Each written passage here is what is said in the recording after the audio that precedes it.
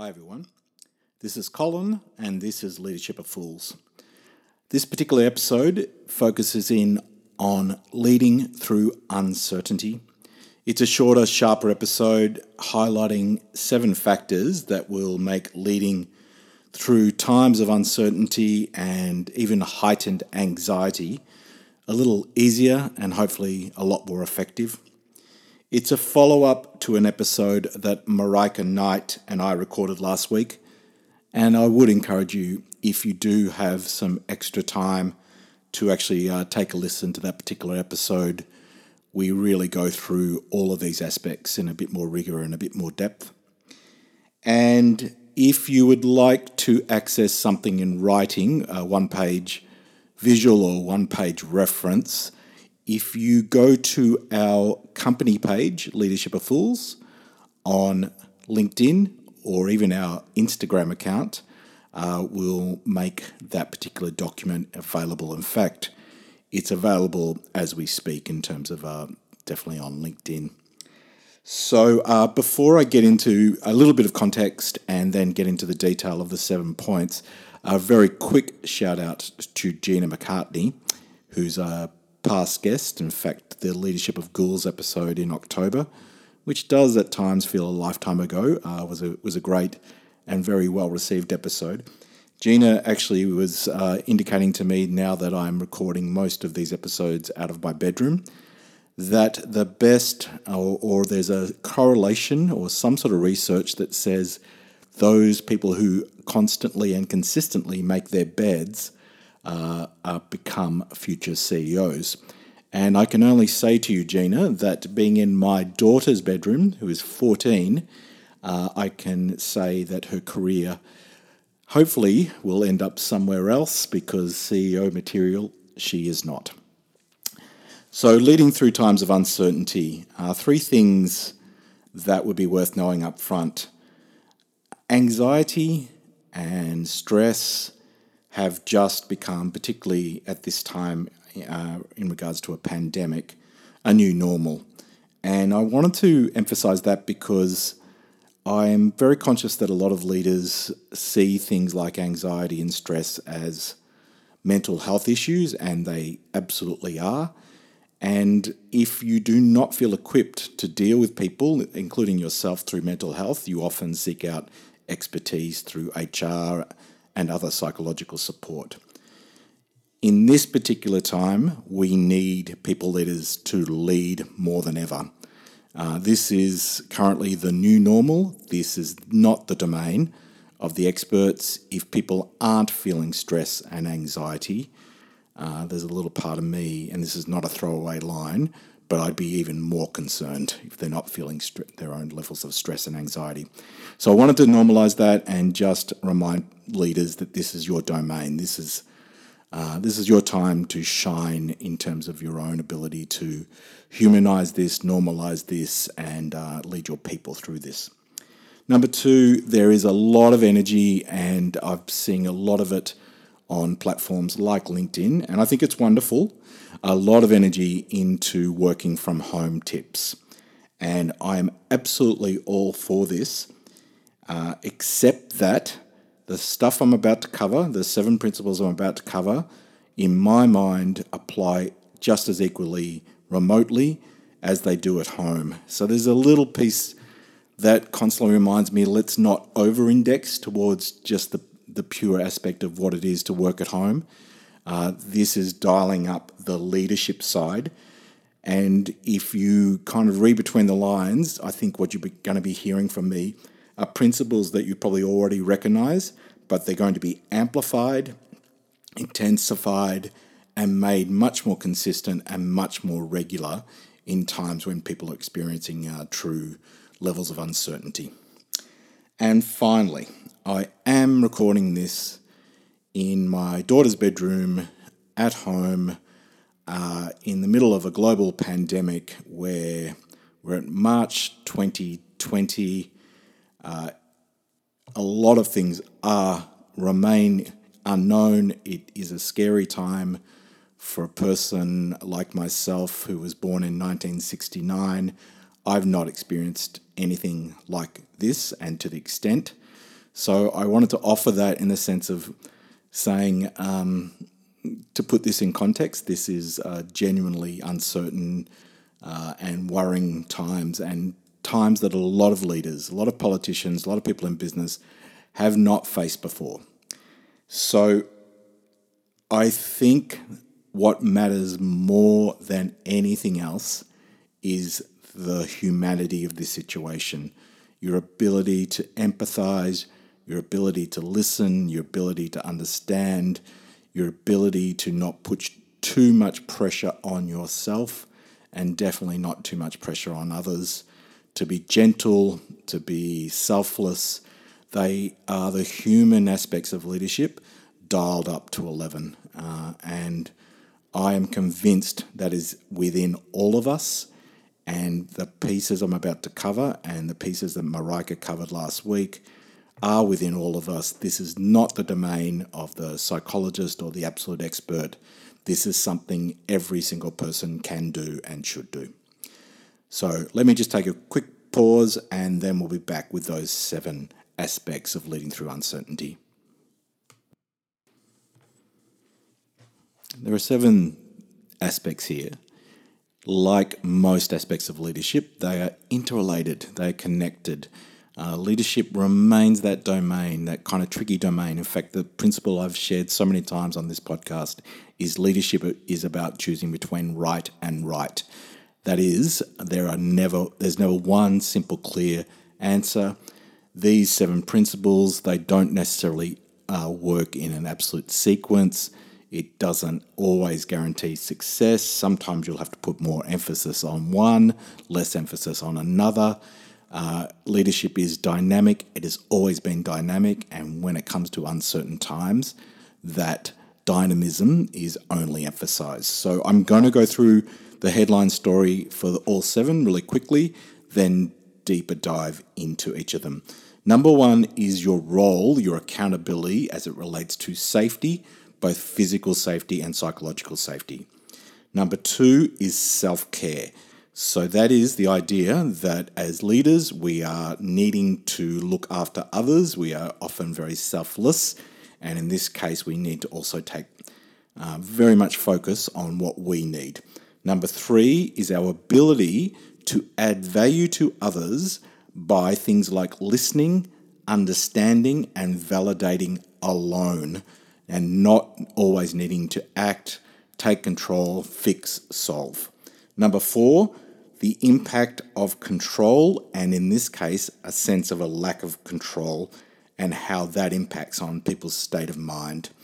Number 5, your ability to stay present, to stay in the moment, to stay grounded and not get too far into the future, which in this case is quite unknown, or even into the past, and the past may not add much sense in quite a new, unique situation. Number 6 is your ability to make decisions, and to make decisions without all of the information, or probably even very likely, and I suspect every single one of you have experienced this already, that sense of having conflicting information. So how do I navigate my way through that and still actually take action, make decisions? And finally, the wonderful art, especially as a leader, of communication. And this is very much the human side of the communication. If you are dealing with remote teams, people working out of home rather than workplaces, your ability to communicate clearly, regularly, from trusted sources, will be vital in terms of helping not just yourself but others to thrive. So there's the 7. I'm hoping at some level already you're not totally surprised by what you're hearing. So let's go into each of them in a little more detail. When it comes to safety, one of the most primary roles that every people leader, every team leader actually has as part of their remit, even if it's not in your job description, is the psychological and the physical safety of the people you're leading. So what's really vital here is you are creating an environment where people can feel safe. They can, in the case of psychological safety, they can express concerns. They can feel a sense that if they do make mistakes or they do express worries, concerns, that won't be held against them. In the sense of physical safety, they're working in conditions that allow them not to get physically injured or actually put immense physical or even emotional pressure on anyone. So interestingly, that has never changed. And yet when it comes to times like this with particular levels of uncertainty, these are the areas of accountability that I would advise any leader to put a lot more emphasis on. And to do that requires conversations and checking in, asking, inquiring, reminding. So that sense of what is it like if you are working out of home, let's just checking in around that. What are the conditions, not just in terms of getting the work done, but your sense of feeling like you're physically safe, you can still express concerns, you can actually speak up. There's a way of you not only being able to be part of this team, still feel connected, all of that piece. So I can't provide you with all the answers around that piece, but in some respects, one of the most primary levels of accountability you've always had in your roles, it's just a matter of probably going back to first principles and starting from the start. So the question is, how physically and psychologically safe does everyone within the team feel? And what you're going to learn in a moment is that sense that you don't necessarily need to fix every part of that, but your ability to create a reasonable environment, a reasonably safe environment, do the best in the conditions you have will make a massive difference. So number 2, self-care. Self-care is one of the things that, in doing this work for so long, I'm incredibly conscious that the best leaders, the absolute best leaders, adopt very much a selfless mindset, a lot of giving to others, a lot of looking out for others, a lot of checking in and getting home at the end of the day or the end of the month or the end of the year exhausted. So bottom line, you are going to be no good to anyone if you are stressed, if you are fatigued, if you are absolutely under pressure, if you're exhausted. This is a time where you're going to have to sustain this level of energy, and that will require your own level of self-care. What human needs do you need to get met? And if you're not getting those met, I can only say to you, this is the time to seek support. When I mentioned before about not needing HR and psychology and other leaders and your boss, that's different to actually saying I need help as a leader because I'm leading a team of 8 other people or I'm leading a team of 45 other people. So your ability to seek out that extra support will multiply and pay off significantly.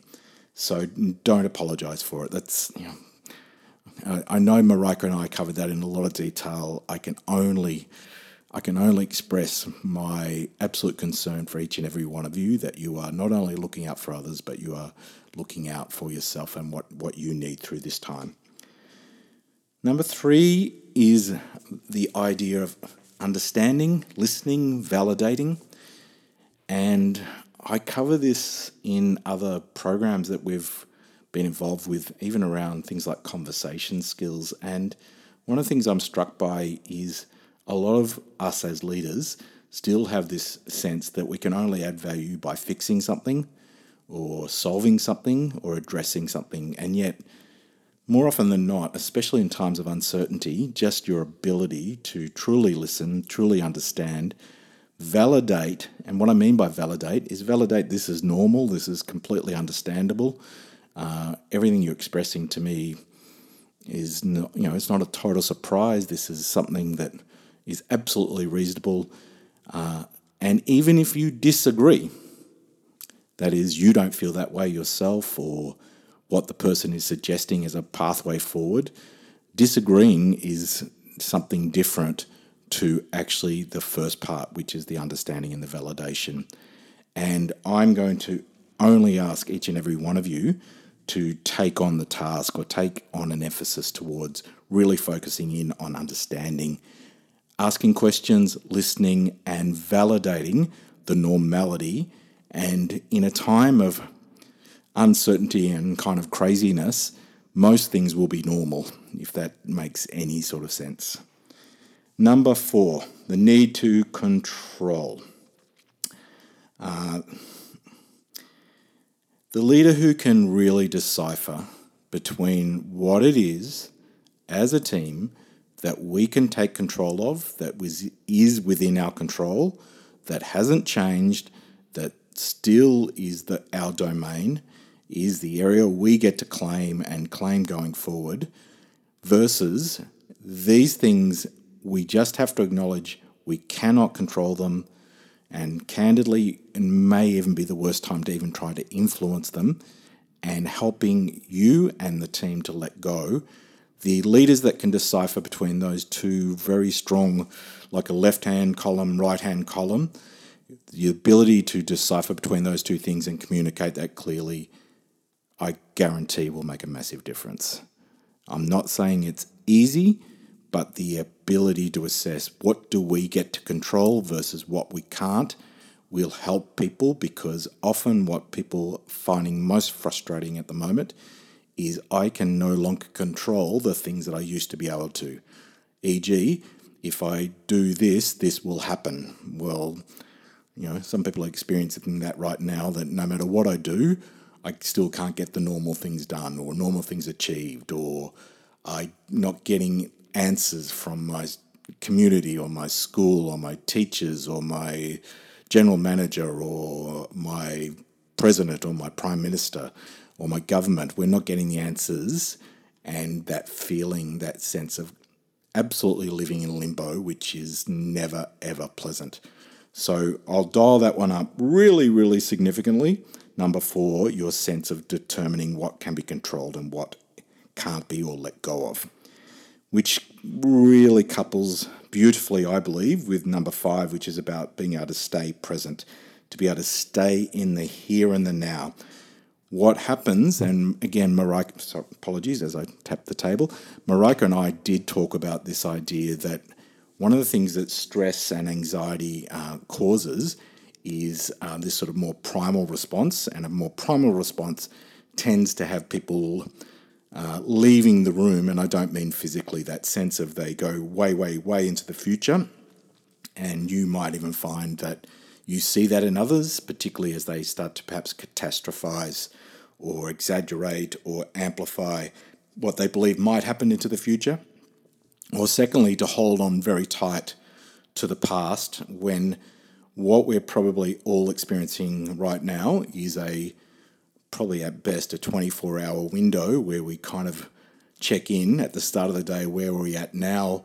What's changed overnight? What do we have to change in terms of our approach? What can we control? What can we let go of? And having a outlook any longer than about 24 hours is probably not going to help us. So there is a strong sense, and I know, absolutely understand, that even the sense of meditating is a really great way of actually learning how to stay present, and it's a skill set. It's really a skill set that can be learned, and it's not easy, and it's something I've worked on for some years with, at times, mixed success, but the ability to stay in the moment is going to make a great difference to your own state of mind, but also the state of mind of others. You're going to need to make decisions, which leads me to number 6. And the thing about decision making in times of uncertainty is you're going to have to make decisions when sometimes you don't have all the information, and sometimes you've got very competing information or conflicting information. And decision making at its most pragmatic is often where leaders are judged, how effective are the decisions you make, how you seek out information to make decisions. But bottom line, it's probably where we are judged, even if that's not something that's always obvious. So decision making in a time where you do have incomplete information or competing information is something where you're going to have to probably chunk it down, make smaller decisions more regularly, check in again with where those decisions have landed and whether they need to be modified. It is the true spirit of learning on the run, a more agile or a more nimble approach to test and learn. And in this case, the thing that I fear the most is those amongst you that particularly probably biased towards a strong perfectionist will stop making decisions. We need all of our leaders to make those decisions. They don't have to be the big, massive ones.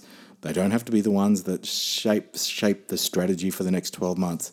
They may literally be the decisions that could last for the next 3 hours, but that decision is vital. Number 7, communication, and it is the one that plays throughout all of these factors, and would not surprise anyone to hear that it's the domain of the leader, particularly their ability to communicate in terms of conversations, to at times assert themselves, at times to know when to listen and understand, times whether I deliver a message, whether I need to communicate differently if I'm writing something down via email, whether technology challenges or challenges of time zones, or the sense of what's going on around people while they're working from home. My ability to communicate may mean that I have to slow things down a little, be a little slower, a little clearer, a little more regular, not as many action points. Less is going to be more. Bottom line, the one thing we need more than ever right now is that sense of feeling that we're not alone and that we are connected, and the ability of leaders to play that vital glue or the connecting role that comes through their ability to communicate. If anything, and I was speaking to Amanda Buckley earlier today, and we just said, if anything, conversations have become more important than ever. It's not about the practical way, like how do you run a Zoom meeting, although that will be helpful. It will absolutely be helpful, but it's that sense of, am I communicating enough? What decisions do people need from me right now?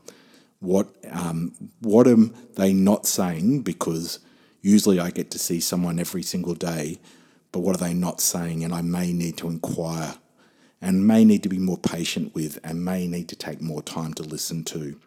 So these are the normal human things. These are the things that I'm going to say it again, they are within all of us. If anything, both my faith in humanity increases over periods like this. I also worry for humanity because we see humanity at its best and we also see it at its worst. Interestingly, often when we see it at its worst, it is that sense of that feeling alone, the feeling of frustration, confusion, that sense that if no one else is looking out for me, I better start looking out for myself or do things that I wouldn't normally do. So that's not an excuse, but it is vital that if anything, we are more connected and we communicate more effectively than ever before. I've summed up, if you look at the final page, and I'm just glancing over there as I look at it, it says keep it real, keep it human, and keep it normal. Listen, if there are 3 words that seem to make most sense to me, keeping it real, this is the time to be as factual as we can be. Clearly, if you do not know the answer, you do not know the answer, and that is more than okay. Just say that. If you do have some level of certainty, some decisions have been made, there are some facts, and you can communicate that, that's great. You can also say the likelihood is things could change, and they could change very quickly, and that is also keeping it real. Keeping it normal is my backdrop to all of this. Stress, anxiety, panic, slightly strange behaviours, people going quieter than they normally are or more aggressive than they normally are, they all fit into such a normal human category in times like this, and for that reason, don't be surprised by that. This is not abnormal. That you don't need to rush that person to an EAP provider to get psychological help. In fact, it's the most normal response. If people aren't behaving strangely, that's again where I tend to be more concerned and worried. So this is a very normal time, and it's okay to normalize that, including normalizing your own concerns. And finally, I think I used the word backdrop before. The biggest backdrop of all of this is a time for humanity to shine. It's a time to be as selfless as we can be. It's a time to remind yourself that we are all human. It's not possible to work 24 hours, 7 days a week without it coming at a physical or a mental cost. The people that we might always rely on are still worth checking in with. They may look together, they may look like they know what they're doing, but when you get a chance to inquire how you're really doing, are you doing okay, how can I help, you actually make an incredible difference. And leadership is something that I don't think or want for anyone to feel like they have to do in isolation. Don't put yourself under any more pressure than the situation actually provides already, and that is that sense of there are others with you. There are others who are probably experiencing very similar things. These 7 points are not the only gems or ideas that can make a difference. There's a lot of wisdom out there. There are a lot of people who are great mentors, seasoned people who've been through not necessarily this, but other core stressful times, and they will help out. Sometimes it's just a matter of asking. So I'm Colin. This is Leadership of Fools. I'm trying to work out how to add most value at this time. I'm trying to connect in with my clients on a regular basis. I'm trying to work out with my family how I can support them and how I can support my community and my father who's going through some tough times, and I know that my own story is not unique, but it's a constant reminder that we also need to be consciously focusing on that sense of self-care. I think you're going to hear from me again. I'll keep adding some input. It really doesn't matter to me if only one person listens and they get some value from it. It's going to be absolutely worth it from my end. So thanks, everyone. Look out for each other. Bye.